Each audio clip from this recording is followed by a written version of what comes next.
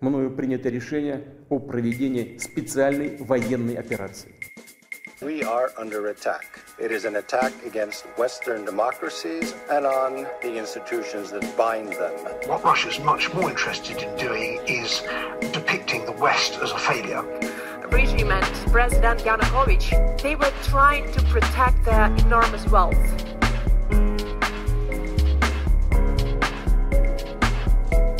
This is Kremlin File. Hi, everyone, and welcome to Season 3 of Kremlin File. And this is really special for us, also because we're kicking it off with one of our favorite guests, David Kramer. David, welcome back. Great to be back, and I'm glad you guys are back as well. Yeah. Well, we can just continue the conversation that we started in Season 2, right, David? Exactly. Right. Exactly. Just so that we can catch up, okay, on a little of what has been going on. I'll start off, and then Olga, I want you to jump in, okay, as well. Let's say the full-scale invasion, as we know it, was in February, and the first real results we were seeing, the defense of Kiev and the Battle of Kiev. And then things started to move, north and over to the east, with, the liberation of a lot of territory as they were going along. Olga, can you tell us a little bit about, because there's one thing that we were talking about even before hopping on, which was Bakhmut itself and how much attention has been brought to Bakhmut, because that's where everybody is focusing on. And talk a little bit about what we were talking about. So I will just say that my poor mother called me in, I think, March or April, because of the heavy fascination by American media on Bakhmut. And she was like, oh my God, is Ukraine going to fall? And I had to kind of, bring her back into perspective. And I'm like, listen, Mom, Bakhmut is the size of my zip code in Staten Island. So if my zip code fell, America's not falling. And basically, it was it was painful for Ukraine. It was obviously horrendous atrocities for the residents in Bakhmut who remained. But it was also a good strategy because, frankly, Russia decided to fight for this Bakhmut. They turned it into a meat grinder. And basically, all you just saw was people voluntarily going to, die. And that's it. But as far as having relevance to the whole of Ukraine, it did not. It took 10 months for Russia to capture 4.5 square miles. 10 months. Yeah. And this is temporarily because now they're already losing street by street by street. And that's it. But right. With that, we also did, which will go to the next question to David. With that, we also saw from what was building in Bakhmut, Yevgeny Prigozhin, the terrorist, getting more and more angry at the defense ministry. Since last September, since Ukraine's successful counteroffensive, Prigozhin has said things that are unthinkable. Like, I played it to my family from the Soviet Union, and they were like, my God, scared that authorities were going to show up because of what they were even listening to. He crossed every unspoken line, going after Gerasimov, after Shoigu, going after the elite, going after the oligarchs. And basically, since last year, I've been writing that he was using the same populist tactics that he deployed against the West, against the United States, against all the far right leaders across Europe, against Russia now. And then we end up with this mutiny and our poor media searching for Prigozhin, because all day long it's where's Prigozhin. Yeah. And then we end up with this mutiny of, Prigozhin announcing that he's going to basically head to Moscow. But, these columns start emerging and they go through Rostov. He knocks on the door of the Southern Military District with armed men and basically is welcomed in. And it left Russia and Putin completely exposed. I mean, it really was the emperor without clothes. Here, Putin is in hiding as columns of tanks are coming. Where is FSB? Where is the internal ministry? Where is the local police? Where is military? Everyone slunk away. You didn't see anything. You saw a few helicopters that the Wagnerites shot down, like, as if they were playing a video game. And that was it. That's all you saw. And then, we see this march towards Moscow. And that's where I want to go to David. What do you think? Where does this leave Russia? What is your overview of the situation? What do you think of Putin? What do you think of his power, the regime, and just, the state of Russia after this? It certainly has become a muddled situation to the extent that it was clear before. It is much more complicated these days. Everything you just cited, Olga, about what Prigozhin has said and then did with his move up through Rostov, up to Voronezh, and on his way to Moscow, anyone else would have been not just arrested, but would have been fired upon, as they apparently tried to do with those helicopters and the plane that were shot down, and killed. You look at the numbers of Russians who have been arrested and imprisoned for doing things that pale by comparison. A father of a daughter who in school apparently said something, and the father was arrested in Belarus, no less, and held responsible for what his daughter said or did. Others, our friends, Vladimir Karamurza, Ilya Yashin, and others who have spoken out criticizing the military campaign. They obviously don't deserve what has happened to them. And yet Prigozhin, as you said, since really last fall, has just been blasting the Russian military leadership, and even occasionally has hinted at criticism of Putin himself. And what happens to him after he orders his forces to move on to Moscow? A deal is struck. We still don't know the details of it. We don't even know what role Lukashenko really played from Belarus. And Prigozhin is, so far at least, a free man, apparently collecting money that was seized from him, regaining possession of a pistol that has important sentimental value to him, maybe a sledgehammer, since his guys use a sledgehammer to execute any Wagner forces who were captured or try to escape. I mean, this is just kind of unbelievable what's been happening. And yet, I think it would be premature to say this is the beginning of the end for Putin. Putin may wind up using this as a way to further consolidate his control, and may think that if this was the worst that any threats might pose to him, then he's got this under control. I take the point that Wagner guys were moving up pretty effortlessly, 200 kilometers from Moscow. And yet I do imagine, had they gotten much closer, that the Russian forces behind Putin would have unleashed their fury on the Wagner guys. I think that is in part one of the reasons they turned around and went back. But the whole thing is just baffling, quite frankly. And but I do think that while Putin was exposed for having these weaknesses and the fissures within the regime and among his supporters, he may wind up emerging from this in a stronger position. After all, then you have the whole impact on what this means for Russia's efforts with its invasion and war against Ukraine, and we can talk about that too. Yeah, definitely. Yeah, it's interesting because I mean, as of now, Putin's taken such a harsh stance with like Surovikin, who disappeared.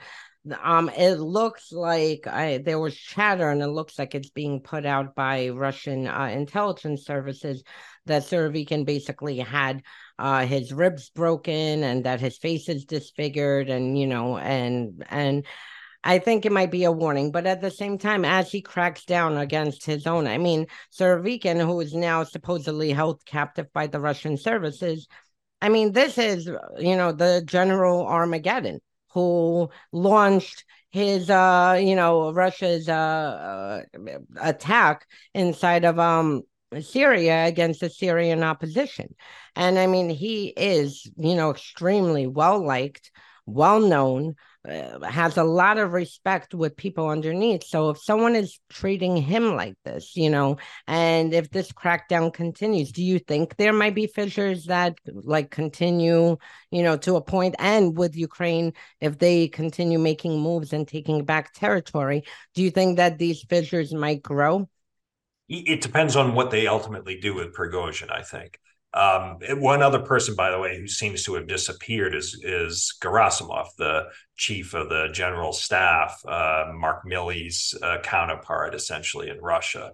And in contrast, the defense minister, Shoigu, has been visible, has been making appearances. I think Shoigu's position, paradoxically, may have been strengthened because Putin does not want to seem to remove Shoigu under pressure coming from Prigozhin.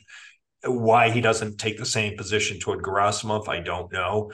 And his handling of Surovikin, so I'm not sure, to answer the specific question, whether there'll be more fissures if Surovikin is dealt with rather decisively, if Prigozhin is dealt with rather decisively. But I do think that while Putin may be able to emerge from this in a consolidated position, the impact on Russian forces in Ukraine is likely to be negative. I can't imagine. I mean, as you know, morale among the Russian forces on the front line was already very low. And for those guys, as they get wind of what's been happening, Prigozhin can get away with launching a mutiny, and he's getting all this money returned, and we're out here on the receiving end of Ukrainian bullets and missiles. I can't imagine this is going to be a boost to Russian morale on the front lines. I can't imagine this has been a big boost for Wagner mercenaries either, unless they emerge from this in a stronger position. But they were ordered by their leader, Prigozhin, to march on to Moscow, and then suddenly he pulled the plug on them. The only ones I think who might emerge from this with high morale would be the Ukrainians, who might be able to exploit this infighting among the Russians if it continues. And they are in the midst of their counteroffensive, which is making progress, slower than some had hoped at this point, but still making progress. And I think we haven't seen the bulk of it yet. The Ukrainians are, I think, in the process of probing to determine where Russian weaknesses are. So all of this is unfolding against the backdrop of Putin's disastrous decision to invade Ukraine. And that is weakening Russia more than anything else and leading to all this criticism. So it's a total mess. And I think we just have to be mindful that making predictions about most things, but particularly about what's happening in Russia, is a risky thing to do. It's a mess playing out on Telegram. If only Telegram was around during the collapse of Soviet Union, we would be like, oh, so this is how it went down, because it's definitely incredible. But, we're kind of back to the Kremlinology days again. Shoigu is making appearances. Gerasimov is not. Surovikin has disappeared. It's like the old who's standing next to whom at the Soviet military parades back in the day. So we are a little bit back to that again. And these appearances that Putin is making, it's stirring up questions whether these are doubles of him, lookalikes. What do they call it? Anyway, so because as we know, we've seen Putin at these huge long tables. He doesn't want to get close to people, and there he is kissing this teenage girl in Dagestan, taking selfies. Exactly. Putin is not a selfie guy.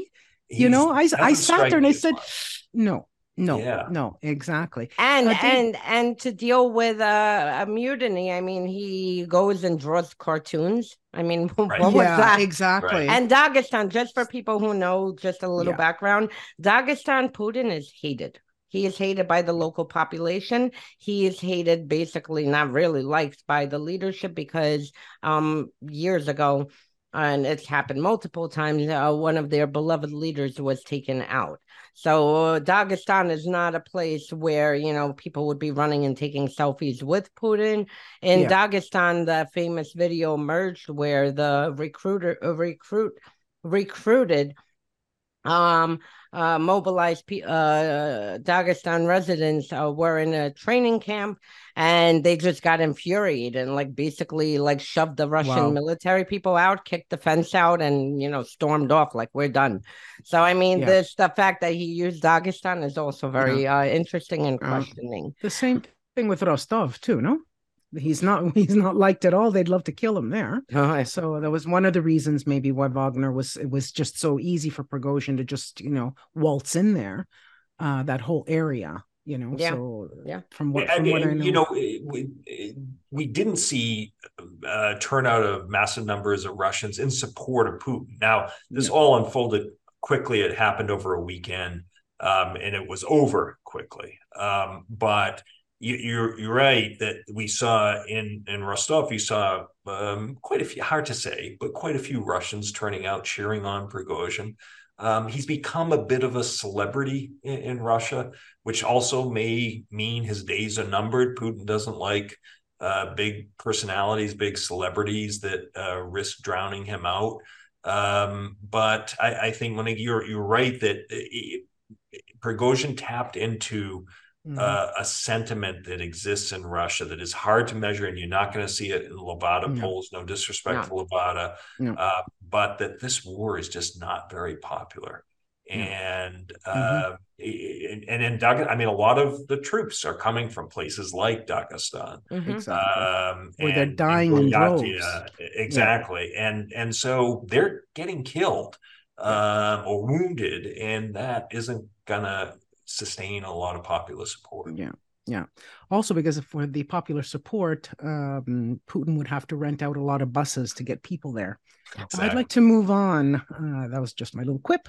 I wanted to move on, go back actually to something that you said, David, because of all the fissures and all the things that we should be taking advantage, of this situation as it stands now. There's a huge event that's coming up next week in Vilnius.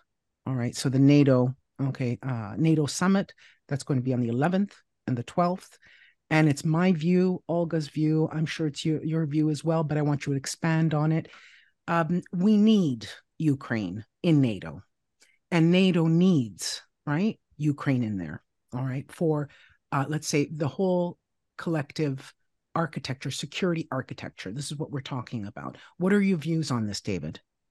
Exactly where the two of you are. I added my name to a open letter that was published in Politico the other day that says Ukraine needs a roadmap to NATO membership ASAP. My view is that NATO would be lucky to have Ukraine as a member. Yes, very good. There is no other country that has a proven track record of fighting against and defending its territory as Ukraine has. And so it has proven to be a net contributor, which is always a question asked about new members that come in. Are they going to contribute to the security of the alliance overall or not? There's no question Ukraine is. I mean, Ukraine is fighting this war, not asking for our troops on the ground. They are asking for our weapons, and they deserve our weapons. But look, this promise to Ukraine goes back 15 years to 2008 at the Bucharest NATO summit, where NATO leaders agreed that Ukraine and Georgia would become members of NATO. Didn't say when, didn't say how. Ukraine's gone through ups and downs. Yanukovych ended pursuit of NATO membership in 2010. It was reinserted and now is part of the Ukrainian constitution. And huge majorities of Ukrainians support NATO membership. That wasn't the case in 2008 or 2010, even 2013. But after the initial Russian invasion in 2014, support for joining NATO among Ukrainians went up significantly, and particularly after February of last year, support for joining NATO has gone up significantly.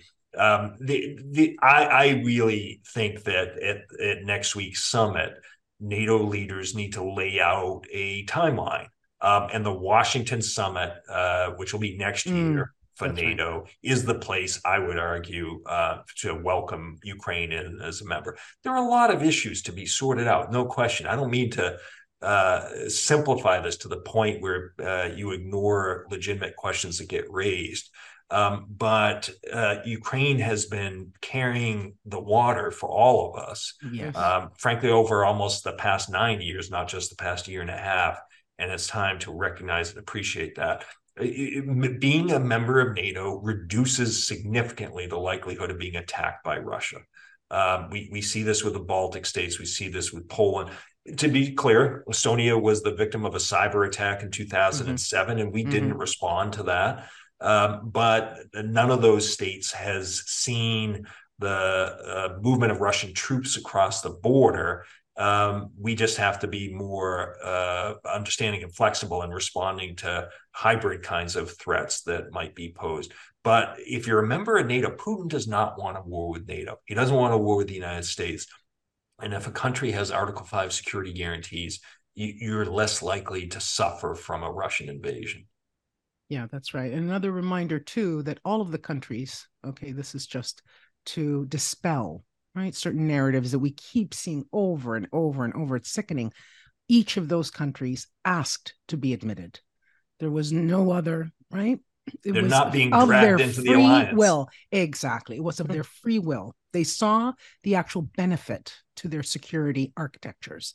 100%. But also, it doesn't help when Russia invades Georgia as it did in 2008, when it invades Ukraine in 2014, when it launches a full-scale invasion of Ukraine in 2022. It shouldn't be a shock that those countries want protection by being members of the NATO alliance from future Russian aggression. Right. Absolutely. These countries are seeking NATO membership on their own.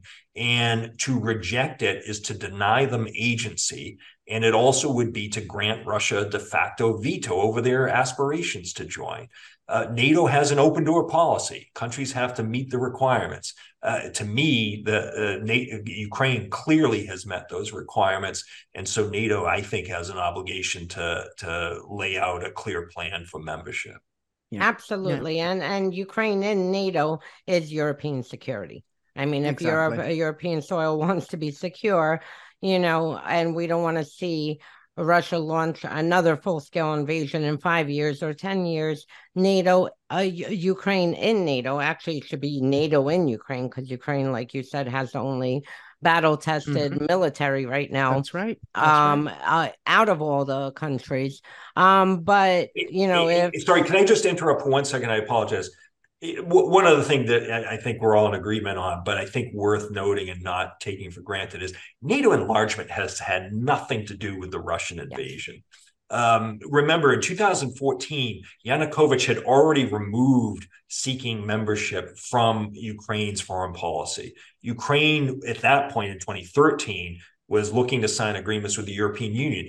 No one was talking about Ukraine and NATO in 2013. And Putin had a pro-Russian president in power in Kyiv, and yet wasn't satisfied with that. So NATO had nothing to do with it in 2013. In 2022, the year before, Zelensky was making the rounds trying to generate support for for closer ties between Ukraine and NATO. He wasn't getting anywhere. I say that critically of NATO allies. President Biden was raising the issue of corruption as an obstacle for Ukraine's membership in NATO. So again, NATO enlargement has had nothing to do with this. This is Putin just acting in an imperial, mercurial way, where he thinks Ukraine is not an independent state, doesn't need to be recognized as such, and that Russia has the right to flex its muscles any way it wants. So the NATO enlargement is just a red herring raised by people and now being used as a further argument against inviting Ukraine to join. Sorry for the interruption. No, thank you. 100%. Thank you for saying that, because, this is one of the Russian disinformation campaigns that they run across social media and in Western press, is that NATO is enlargement is the reason. And frankly, it goes goes even further, if you go over the past few centuries of history, you will see the same continuous actions. And obviously NATO didn't exist at that point. So it's something, and Russia has made it very clear, I mean, over the past decade, that they, want Lithuania and Estonia back, and Moldova, and and basically, I mean, they're just expanding, and they want the Soviet Union reinstated. Meanwhile, all the countries from there already moved on and are democracies, functioning, thriving, and they're like, you're stuck in the past. We moved on a long time ago. Yeah, yeah. And another red herring too, Olga. This we talked about before hopping on, and maybe we can get David's opinion on this. The importance of Crimea and getting Crimea back. Because now that we're still in the security apparatus section of our talk, one of the things that I see consistently is that, oh no, Ukraine can just sort of, negotiate over Crimea. David, why does Ukraine need Crimea back? Right? Even Zelensky on the interview in CNN the other night, he said, we cannot imagine Ukraine without Crimea. As long as Crimea is under Russian occupation, this means one thing: the war is not over. This is what he said on CNN in the interview. So absolutely. I mean, that's one of the principal reasons, of course. And as long as Russia would still have Crimea as a launching pad, it will continue to threaten Ukraine. I mean, it could do it in other ways, but being in Ukraine, in Crimea, would pose a paramount threat. It would also mean recognition of an illegal annexation going back to 2014, which would be a violation of Ukraine's sovereignty and territorial integrity. It would be in violation of many covenants and agreements, and of course the Budapest Memorandum in 1994. But I would argue, in addition to the security argument, that one of the most important is Ukrainians do not support conceding Crimea to the Russians. And again, this is about Ukrainian agency in all these decisions.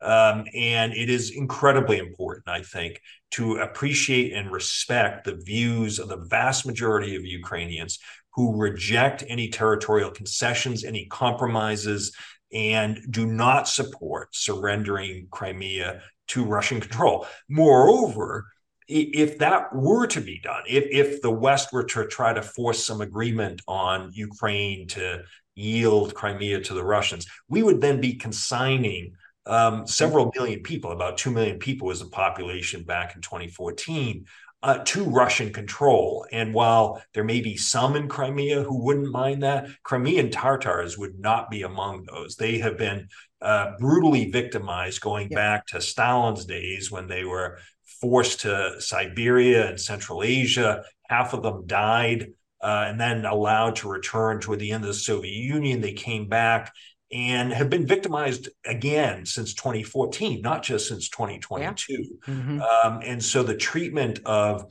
some of these segments of the population in Crimea has just been absolutely brutal.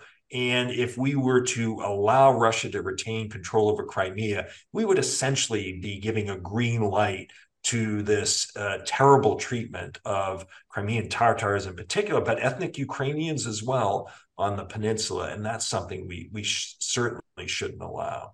They set up concentration camps in 2014, 15. I mean, absolutely, yes. And for anyone who actually, is like, oh, I don't understand, why does Ukraine not want to give away Crimea? My basic answer is pick a territory in your country that you are perfectly fine. You want to carve out a few states or, this territory, you pick like. Why don't you give them Sardinia or give them Sicily or whatever it is, Paris? Give them. Yeah, it's like, Russia invading United States, holding, 3 states. And then people saying, well, I mean, come on, US, do you really need those 3 states? I mean, just hand it away and that's it. I mean, give me a break. Russia decides one day to retake Alaska. I mean, Russia recognized Crimea as part of Ukraine with the breakup of the Soviet Union. with the Russia-Ukraine Friendship Treaty in 1997. Of course, this goes back to Khrushchev's days when he put Crimea as part of the Ukrainian Soviet Socialist Republic. But there was agreement that those borders at that time in 91 would be respected by all parties. I mentioned the Budapest Memorandum of 94.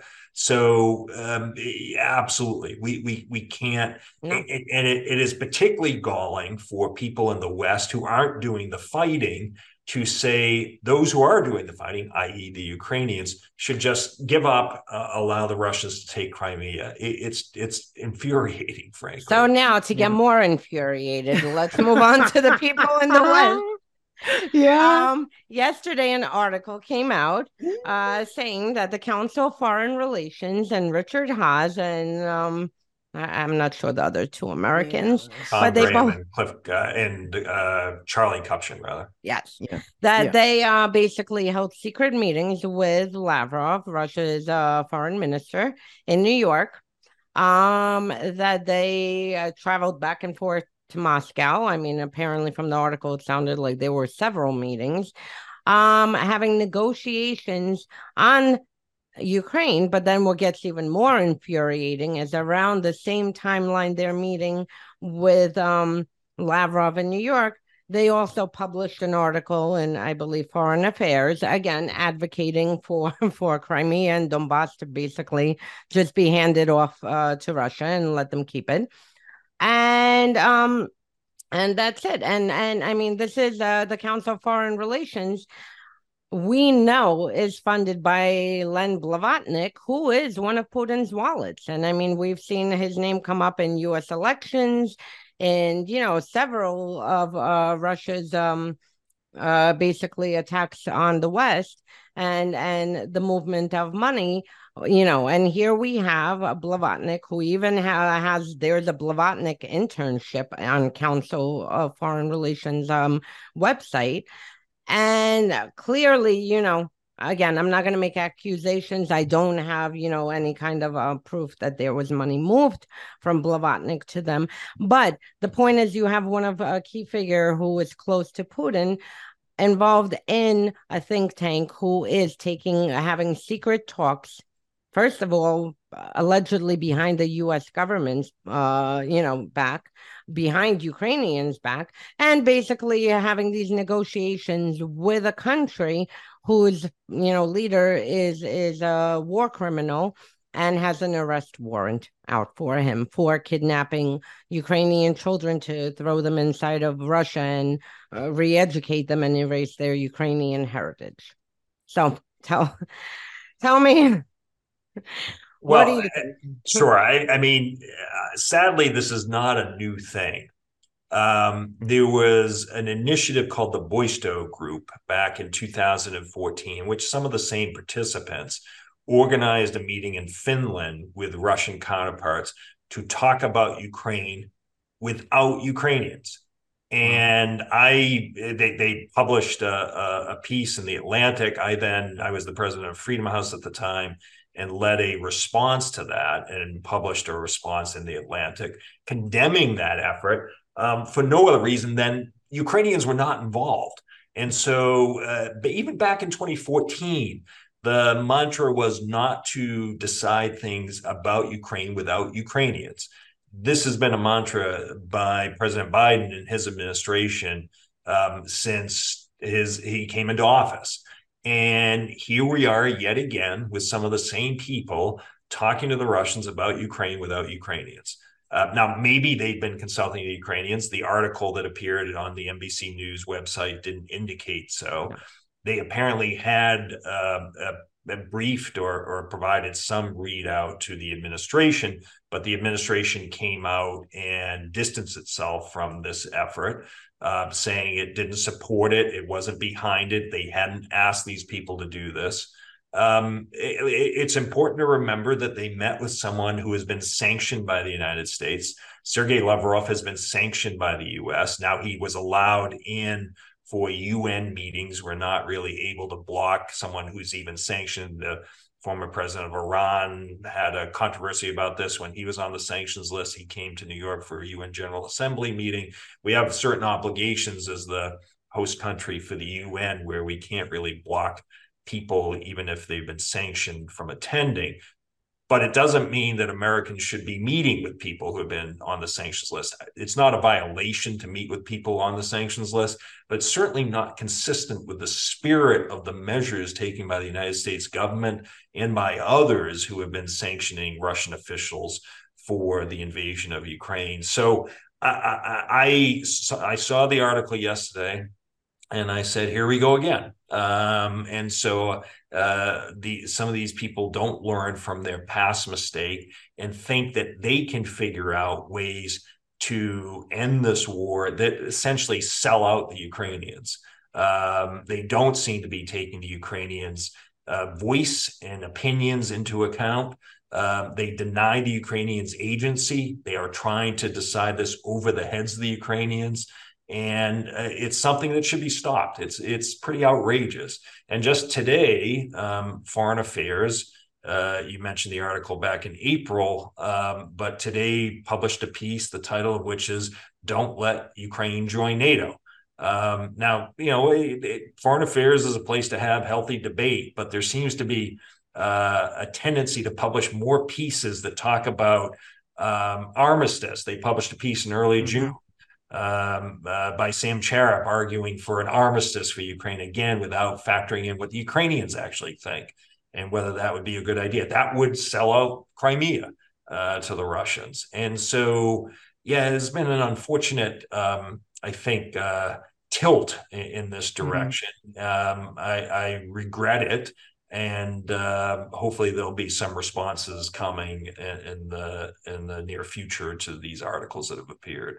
Yeah, I know on the, other side of the water, our friends in this, field were all outraged and we're like, what are they doing? Like, why, because but it's also really demoralizing to the Ukrainians, where the administration goes out of its way to say there won't be decisions made about Ukraine without Ukraine. And yet these individuals go off and do exactly that. And as the Ukrainians are in the early stages of their counteroffensive, to see these articles calling for an armistice, to call for compromise, to call for negotiations, to say Ukraine shouldn't join NATO, it's incredibly demoralizing to the troops on the ground in Ukraine, to the citizens of Ukraine who every day when they go to sleep don't know if they'll wake up the next day. We just saw this in Lviv. Where I think it's now 10 people were killed as a result of deliberate Russian bombing of an apartment building. And I mean, the Russian tactics are barbaric. They are war crimes, crimes against humanity, and genocide. And let's not forget that Vladimir Putin has been indicted by the International Criminal Court. And yet these guys think, I guess it was before the indictment, maybe, I don't exactly remember when it was, but these guys go off and meet with his foreign minister, who himself is on the sanctions list. So it's pretty outrageous, I would say. And I hope the exposure of it puts an end to it. But if past is any precedent, we'll see it again. And I just want to make one tiny point that, this is definitely, for me, at least, I've been watching this pattern since last year, actually, before full-scale invasion, kicking off with Sam Charap. But it's a pattern. And this article in Foreign Affairs was in April. The counteroffensive didn't start. And once there is a successful counteroffensive, you will see another push in Western media of, again, saying that Ukraine should sit down for negotiations, just as it happened in September and October, as Ukraine is flying through to liberating land. You see suddenly this flurry of articles, again, saying, oh my God, Ukraine should negotiate. There were no articles when Russia was moving the other way in April, May, June of 2022. No negotiations there. It was only when Ukraine started successfully taking their land. And here it's the same thing. As Russia is fearing a Ukrainian counteroffensive in April, and you knew from their talk shows, from their articles, you have these Americans sitting down and basically saying, here, just let's figure out how we could just, get Ukraine on board to hand off territory and call it a day. Yeah. And, as both of you know, no one wants this war to end sooner than Ukrainians. It's Ukrainians who are on the receiving end of Russia's barbaric bombardments. But having gone through what they have, they want to win, and they want to make sure this never happens again. And so it's incredibly important to keep Ukrainian agency very much in mind. The Ukrainians are the ones who are doing the fighting and tragically the dying every single day, defending their freedom, their independence, and their lives. And the least we can do is to support them and try to help them win rather than undermine them with these misguided, irresponsible, even dangerous initiatives and publications. Yeah. And, it's, let's say, with these articles themselves, and Olga, I agree with you 100%, because as soon as, Ukraine begins to take back its territory, boom, we said, okay, and even coming up to the NATO, summit, I said, oh, there's going to be a flood, okay, of all of these kind of maneuvers on social media. And they're all connected to Russia. Yeah, Sam Sharap, he's an expert in Valdez. All you have to do is go look at the Valdez website. Go look to see where they are. And another thing that is really just making my blood boil is a bit on the media. I'm not going to make any friends with this one.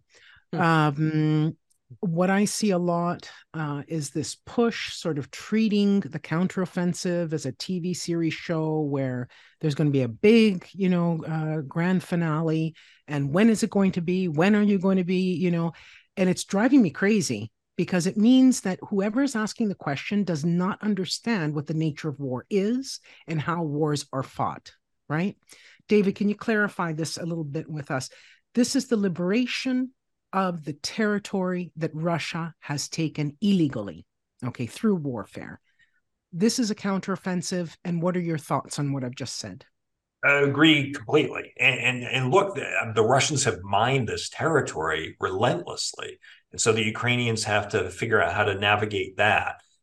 They don't have the longer range missiles that would be an enormous help to them if they were able to attack Russian forces and depots and other things more effectively. They are doing some of this, but more effectively if they had the ATACMS missiles, which are these longer range missiles than the HIMARS missiles, where there was debate last year about HIMARS. If they had the F-16s, that we're dragging our feet on these things. We've done a lot. Don't get me wrong. We've provided Ukraine with a lot, but it's not enough, and it hasn't been fast enough. And you're absolutely right that this kind of a counteroffensive has to be done very carefully. The last thing Ukrainians want to do is to launch into something recklessly.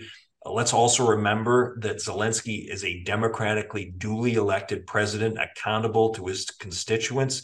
He does care, as do his military leaders, about their forces. They don't treat them as cannon fodder. They don't treat sending them into a meat grinder like Putin and Shoigu and Gerasimov and Prigozhin do, where the Russians recruit from prisons to literally just send them out and get slaughtered just to use up Ukrainian bullets and missiles. And so it's an entirely different approach that the Ukrainians take to this. And they do deserve to be given some slack and time in order to get this as right as they possibly can. And it is not like flicking on a like switch. And so, again, nobody wants this war to end sooner than the Ukrainians.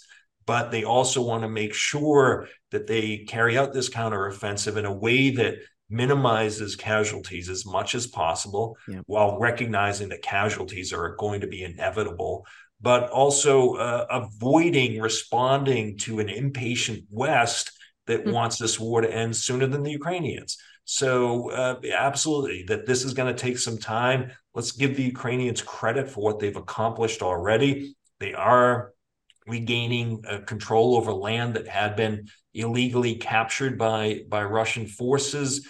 And I remain confident that the Ukrainians can win this. We just have to stick with them. But again, not by sending our forces there. They're not asking for that. but they are asking for the means to fight so that they can win. And I think we have an absolute obligation to provide them with that. And just to add, because I always have a comment for all the armchair generals, who are sitting and like calculating, like, this is not going quick enough. It's supposed to be done by 6 p.m. today. And why we could have sent everything that we've slow dragged.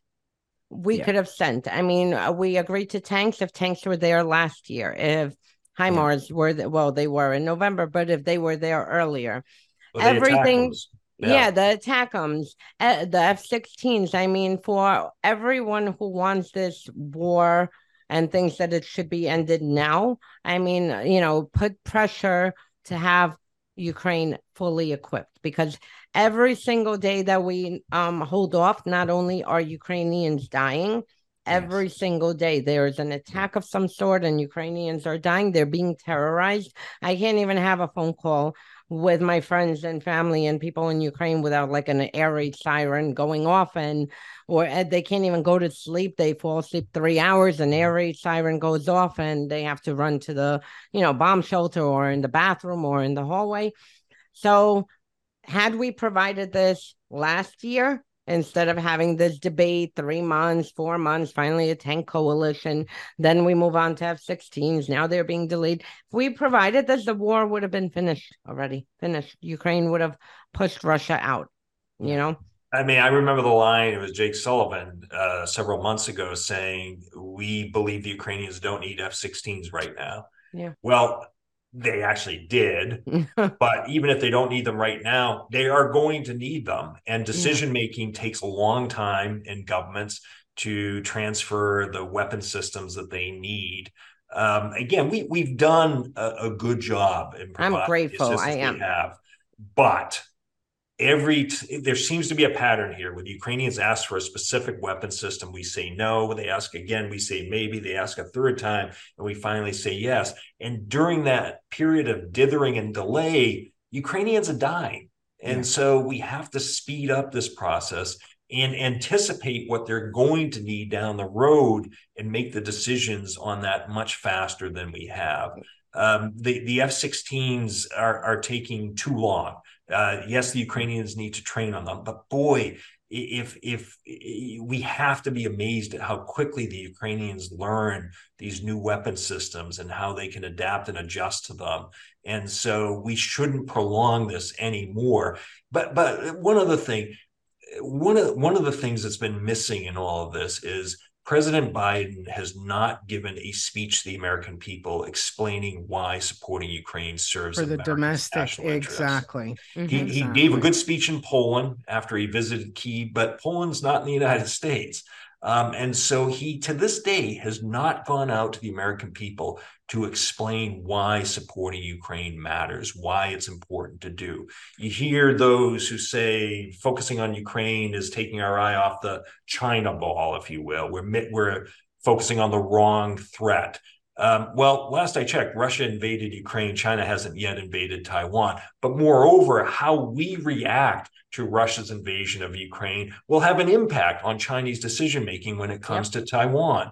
And if we want the Europeans on board helping us in dealing with the China threat, a way not to do it is to say to the Europeans, you deal with Ukraine, we're going to focus on Asia. We have to do both things at the same time. Moreover, the weapons we're providing to the Ukrainians are not the weapons that the Taiwanese would need to deal with an invasion coming from China. So there is definite need to maintain the ability to deal with both challenges.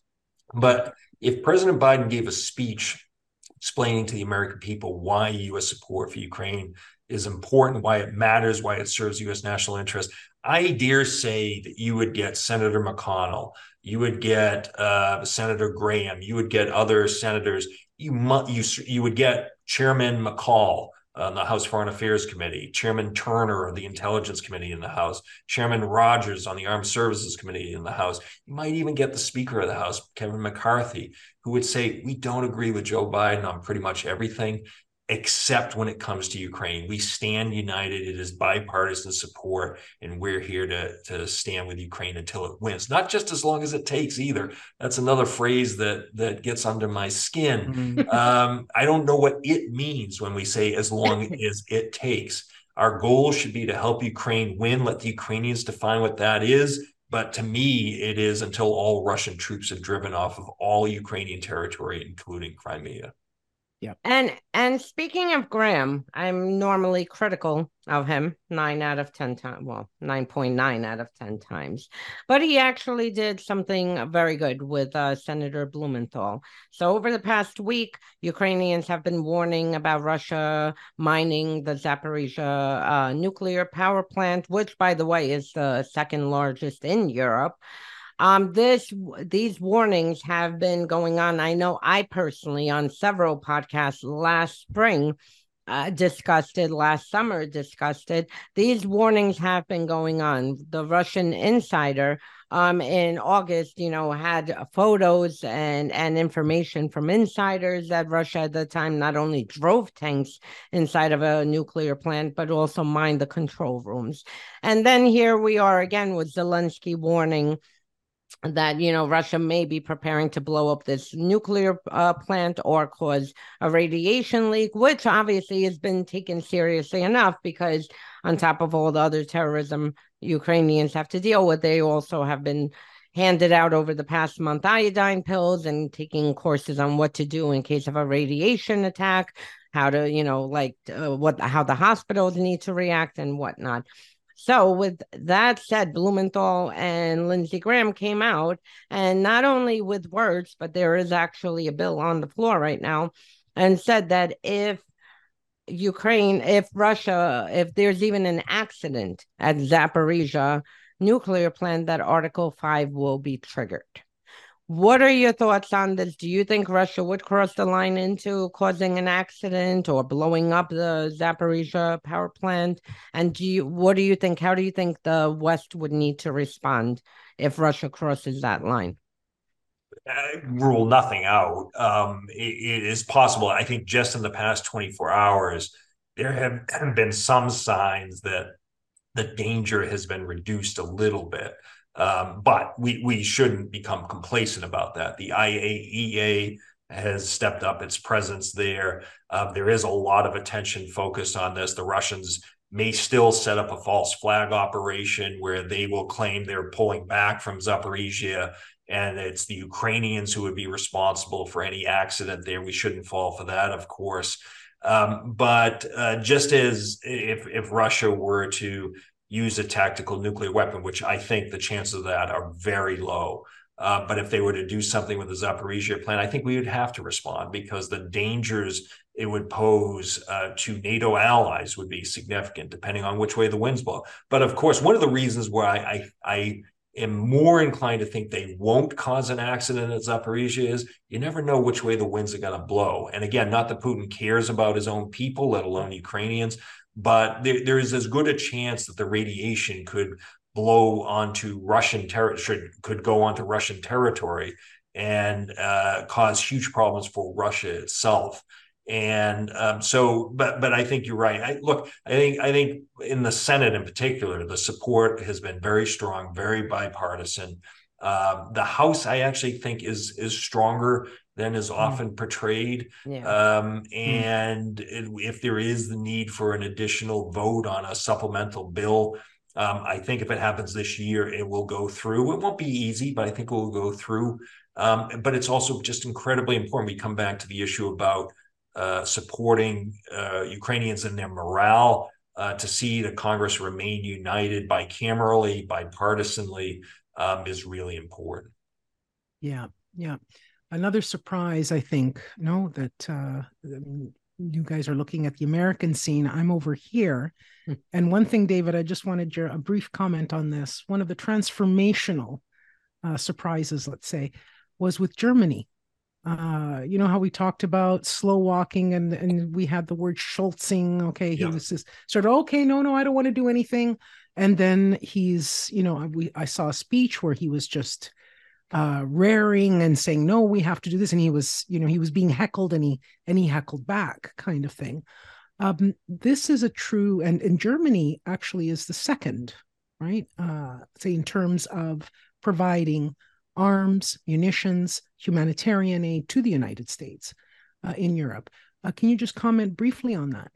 Yeah, I mean, look, Germany has been up and down on this, but overall, in the beginning days, Chancellor Scholz was very good. He talked about increasing German defense spending significantly. He ended the Nord Stream 2 pipeline and came out very strongly in support of Ukraine. Now, we've seen over various periods of time since February of last year, the Germans pulling back, not allowing permission for Leopard tanks to go through. Mm-hmm. But then when we said we would provide the Abrams tanks and the Poles kind of forced their hand, the Germans got on board. So I do think we've seen a better reaction from the Germans. I think they could do more. And they're going to continue to be pressed to do more. The defense minister has been very good in support of Ukraine. Yes. And so we want to encourage that kind of support and thinking. There'll also be pressure on Germany for the reconstruction of Ukraine. But here, too, it's important. We've talked about this, I think, before. We have in the West over $300 billion in Russian assets, Russian hard currency reserves. We need to move from not just freezing, but seizing those assets, making them available to Ukraine for the reconstruction of the country to fix and repair the damage that Russia created and caused. And so there really should be, it will reduce significantly the need for international lending agencies and for Western countries to provide the assistance for reconstruction if we have that money available to us and to Ukraine. Yeah, I know that the Europeans are working on it now. Let's say in this regard of trying to find a legal mechanism to get their hands on it and transform it. But we're at the end. Okay, actually, I want to ask. Okay. Oh, here we go. She's got it. To wrap it up, I wanted to get more into it. I'll get into it in a future episode, but I think it's a very important point, and it just changes, the future of Russia. So, with Wagner mercenaries, right? And everything that happened, I wanted to get into the logistics, but right now, set that aside. We know that, we've all suspected that this was a GRU unit that was created in 2014, for annexation of Crimea and then whatnot. But obviously, they always kept it as a private mercenary group, even though it's illegal under the Constitution. My question to you would, going forward, in a recent meeting, Putin himself bragged, which was I was like, he's probably the only leader on this planet who's this stupid.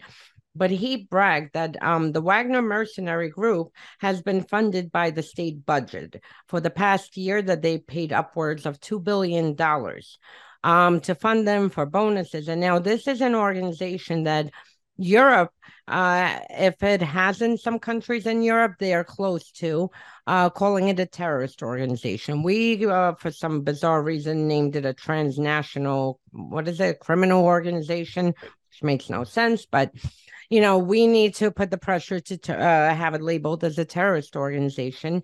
And we know that they have used the tactics the same as Al-Qaeda and ISIS. And I mean, the beheadings, the tortures, the disappearances, kidnappings, live executions with a sledgehammer, on a video that's then spread on social media.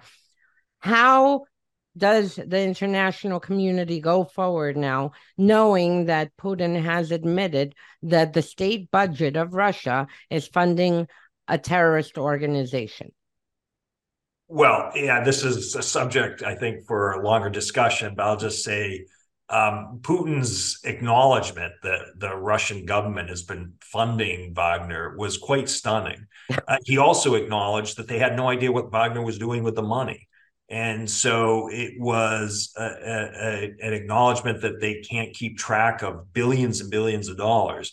I mean, I've even seen a number as high as $10 billion mentioned by a Russian official going to Wagner. And it means that what we all suspected, Wagner is an organization very close to the GRU, the Russian military intelligence. It is carrying out orders that the Kremlin has issued. It pretends to provide a distance between the Russian government and what's happening on the ground in places like Mali and Central African Republic and Libya, Syria, Ukraine, of course. And so it means that whatever Wagner has done has been done at the behest of the Russian government, and the Russian government is as responsible for Wagner's atrocities, war crimes, and crimes against humanity as Wagner itself is. Thank you. Yes. No, that was a very, very good point to bring up, Olga. I mean, for all the people asking for negotiations, the Russian state budget, sure. funds a terrorist organization. Yep. And Wagner doesn't hide it. I mean, they literally will put executions and, and spread it on social media. They take full responsibility. Besides the fact that they're, recruiting Americans for attempting to recruit former American military members.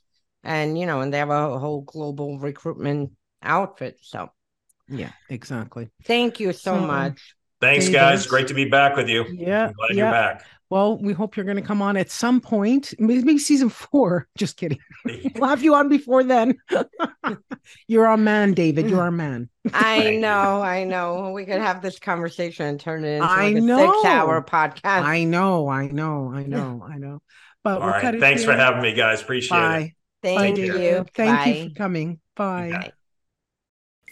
Hi, everybody. If you enjoyed this podcast and you'd like to help us out with our independent work, please subscribe to Kremlin File on Substack and on our YouTube channel. Kremlin File is hosted by Olga Lautman and me, Monique Camara. Our production team is headed by Maddie Kaparov, and the theme music by Oreste Camara. So please don't forget to visit our Kremlin File Substack for links to our socials and to wherever you'd like to listen to podcasts.